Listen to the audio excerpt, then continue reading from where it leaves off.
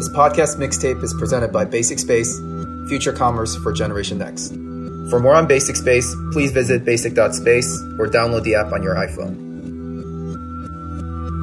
You're listening to Own the Future. I'm your host, Jesse Lee.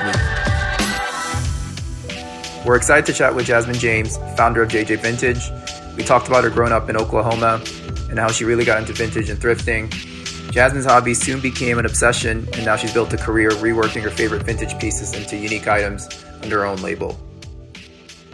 I'm originally from Oklahoma, so I went to Oklahoma State University and studied in business management and entrepreneurship. During my time in college, I knew for me, I wanted something more out of myself. So my dad's an entrepreneur. He owns his own roofing company and used to sell on eBay in the early 2000s. So I feel like I was destined to own something for myself. So my sophomore year in college actually is when I got into the vintage scene. I guess you can say I was thrifting a lot. So I was finding a lot of brands and learning about a lot of vintage clothes and the meaning behind it.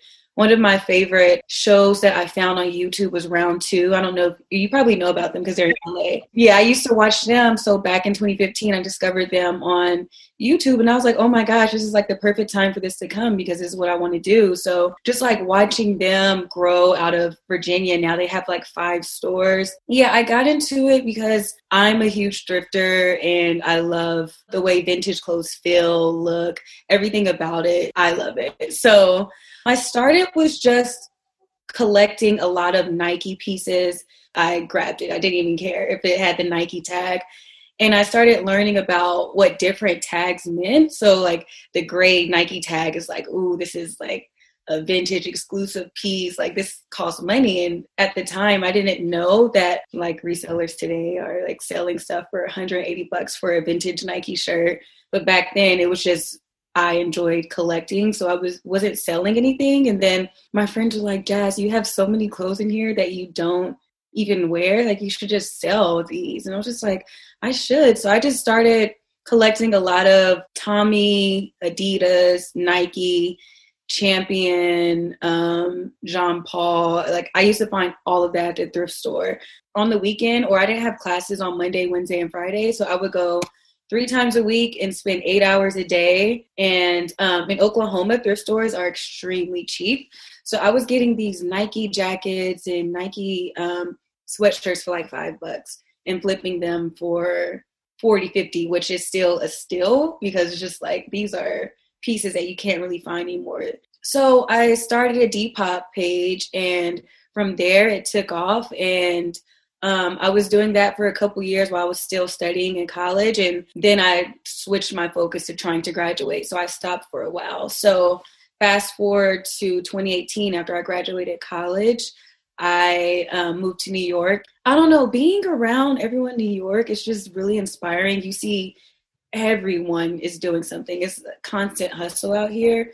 So I was just oh my gosh, I kind of want to get back into doing what I love. And it's just making vintage clothes and reworking vintage pieces, what I was doing back in college. So 9 months later, got my own apartment, had my own setup to start sewing and doing everything. So it turned out really good. So my first year, I just started back in 2019, and that's when JJ Vintage was born, November 2019. So I was selling on Depop still, and then I decided to finally launch my website this year. I still have a love for vintage pieces that I personally keep for myself, but now I'm more into trying to figure out creative ways to make it look better and still on trend for the seasons.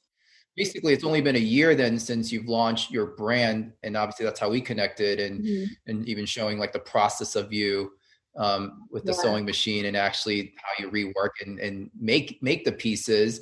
So what was the inspiration behind deciding to go that route and sort of reworking the Nike pieces? Well, the inspiration came from back in college. I forgot to mention earlier, my 2 roommates and I they were helping me rework clothes in college. So I was just doing the basic crop and sew, or just make a bodysuit out of a t-shirt or something like that. So the inspiration came from me doing that in college. I eventually got tired of just wearing Nike shirts, and I was I want to kind of make something different, but keep that same love for vintage. So that's where the inspiration came from, me wanting to still wear Nike and Adidas and all that stuff, but kind of make it my own style. So fast forward to 2019, I just was like, I might as well just start doing this again and just kind of take it to the next level. And that's where the idea to make patchwork tanks came from. I only had a serger at the time, so I was just using my serger to do that. And then I wore it to some event. I wore the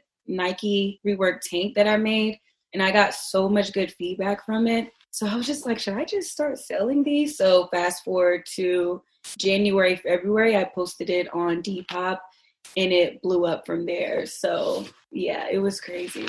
What's like sort of like the next step or iteration from that? What's coming down the pipeline then in that you can potentially share? Yeah, so I definitely have a lot of ideas in regards to starting an actual clothing line. So like a sister brand of JJ Vintage, and taking those ideas, but making an actual clothing line of pieces that's not just one of one that you can only get on JJ Vintage. I can't say too much because I am working with someone right now on something really exciting, but I do have a lot of different styles I've been working on, though, that isn't just the tanks or long sleeves. I'm getting into pants again because I love pants. So I want to kind of work with that. And yeah, a lot of silhouettes that I've been trying to work with. You know, one question that I meant to ask, and I think is very timely too, is just from a consumer point of view then, right? What's your take on resale vintage? Obviously, you went from sort of a fan and a consumer side to then being on the business side of it, right? And now having your own brand. Do you believe that this is a forever thing? And obviously it's been going on for a while, but people couldn't quite tell if it's a fad or a trend, right? But do you have an opinion on sort of the future of vintage / resale? So I do. I've noticed throughout the years, it's become extremely competitive. A lot of people are doing it maybe just because it is on trend, or a lot of people are doing it just out of their own creativity. But I feel like in the consumer's point of view, people are still going to enjoy buying vintage. It's just something that will always be around, in my opinion, whether it's 5 to 10 years down the line. But I feel like more it's about your creativity and how you market the pieces that you're making and what it is that you're creating out of these vintage pieces. But the reselling community is just so wild to me. I don't know. I feel like as a consumer, I would get tired of like seeing the same thing. And I feel like people are starting to realize like, oh, well, maybe I can do this by myself.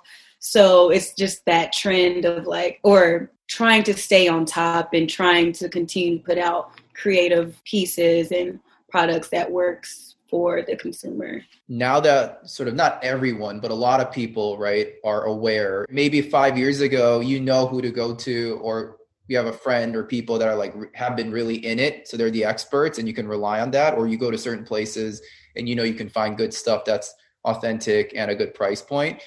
The downside of where things are now, right, is there's so much out there. So then how do you differentiate who's actually like authentically real and in it for the long haul? Yeah. And I also just think it's about continuing to study and educate yourself as well, and following maybe someone that's been in the game for 10 plus years that has more knowledge and was raised in that era. For myself, I was born in 96. So although I was born in 96, I wasn't this age to really know the culture like that. So it's all about just studying it if you really do have that passion. So like for me, I learned a lot from watching Round 2 videos all the time because they were constantly posting, and seeing Sean and his other partners just going and sourcing product and showing how X amount of what this costs for a t-shirt that I didn't know about before I started. It's just being like up to date on all the news and studying it, to be honest. That's how I feel about it. And what's actually interesting about what those guys did with Round 2 too is, and you alluded to it earlier, they started in Virginia. You know, I'm a bit older. So like, I remember, I mean, you know, in LA, New York, there were a lot of things kind of like that happening for a while.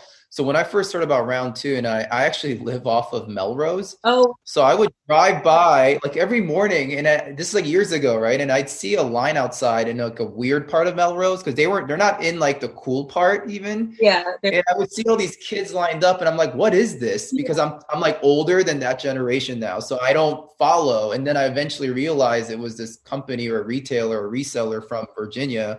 And then to your point now, like, yeah, they have one in Miami, New York, LA, all these spots. And it's actually really cool to see that, yeah, people from, or the next gen entrepreneurs can come out of Virginia. And then even for yourself, are you from Oklahoma? Like, so crazy. Everyone's like, wow, like, how'd you end up here? But yeah, I'm from Oklahoma. So my family was born and raised in New York, but I was born in Oklahoma. Yeah. And then I think what's amazing about it is that there are entrepreneurial creatives, right, all over the country and probably the world in the places that you may not expect, right? So I think even what you're doing while you're in New York now, but having grown up in Oklahoma and going to college there too, I think that's actually really cool. Then my question is, I guess, like you sort of already answered, which is like, how did you find out about all these things? But it's literally through the internet. Yeah, the internet is a crazy place. Like YouTube is like another university in itself. So like I've gone deep into YouTube, like crazy stuff happening on YouTube. So I've learned a lot from there, and just by research, and Instagram's another crazy platform where you can follow people that's also like in the same line of work as you and just learn from them and get inspiration. Just like, oh, wow, like this is crazy, like what they're doing. So it's easy to be inspired, but at the end of the day, it's really all about hard work and making sure that you're doing this because you want to do it and not because you're trying to just make a quick buck out of it, you know? So for me, I really enjoy doing this. So I know in the long run, I will be able to continue to do this as well as work on other things because it's something that I enjoy doing and I actually love. The 10-episode compilation is produced by Westwood and edited by Jason Stewart.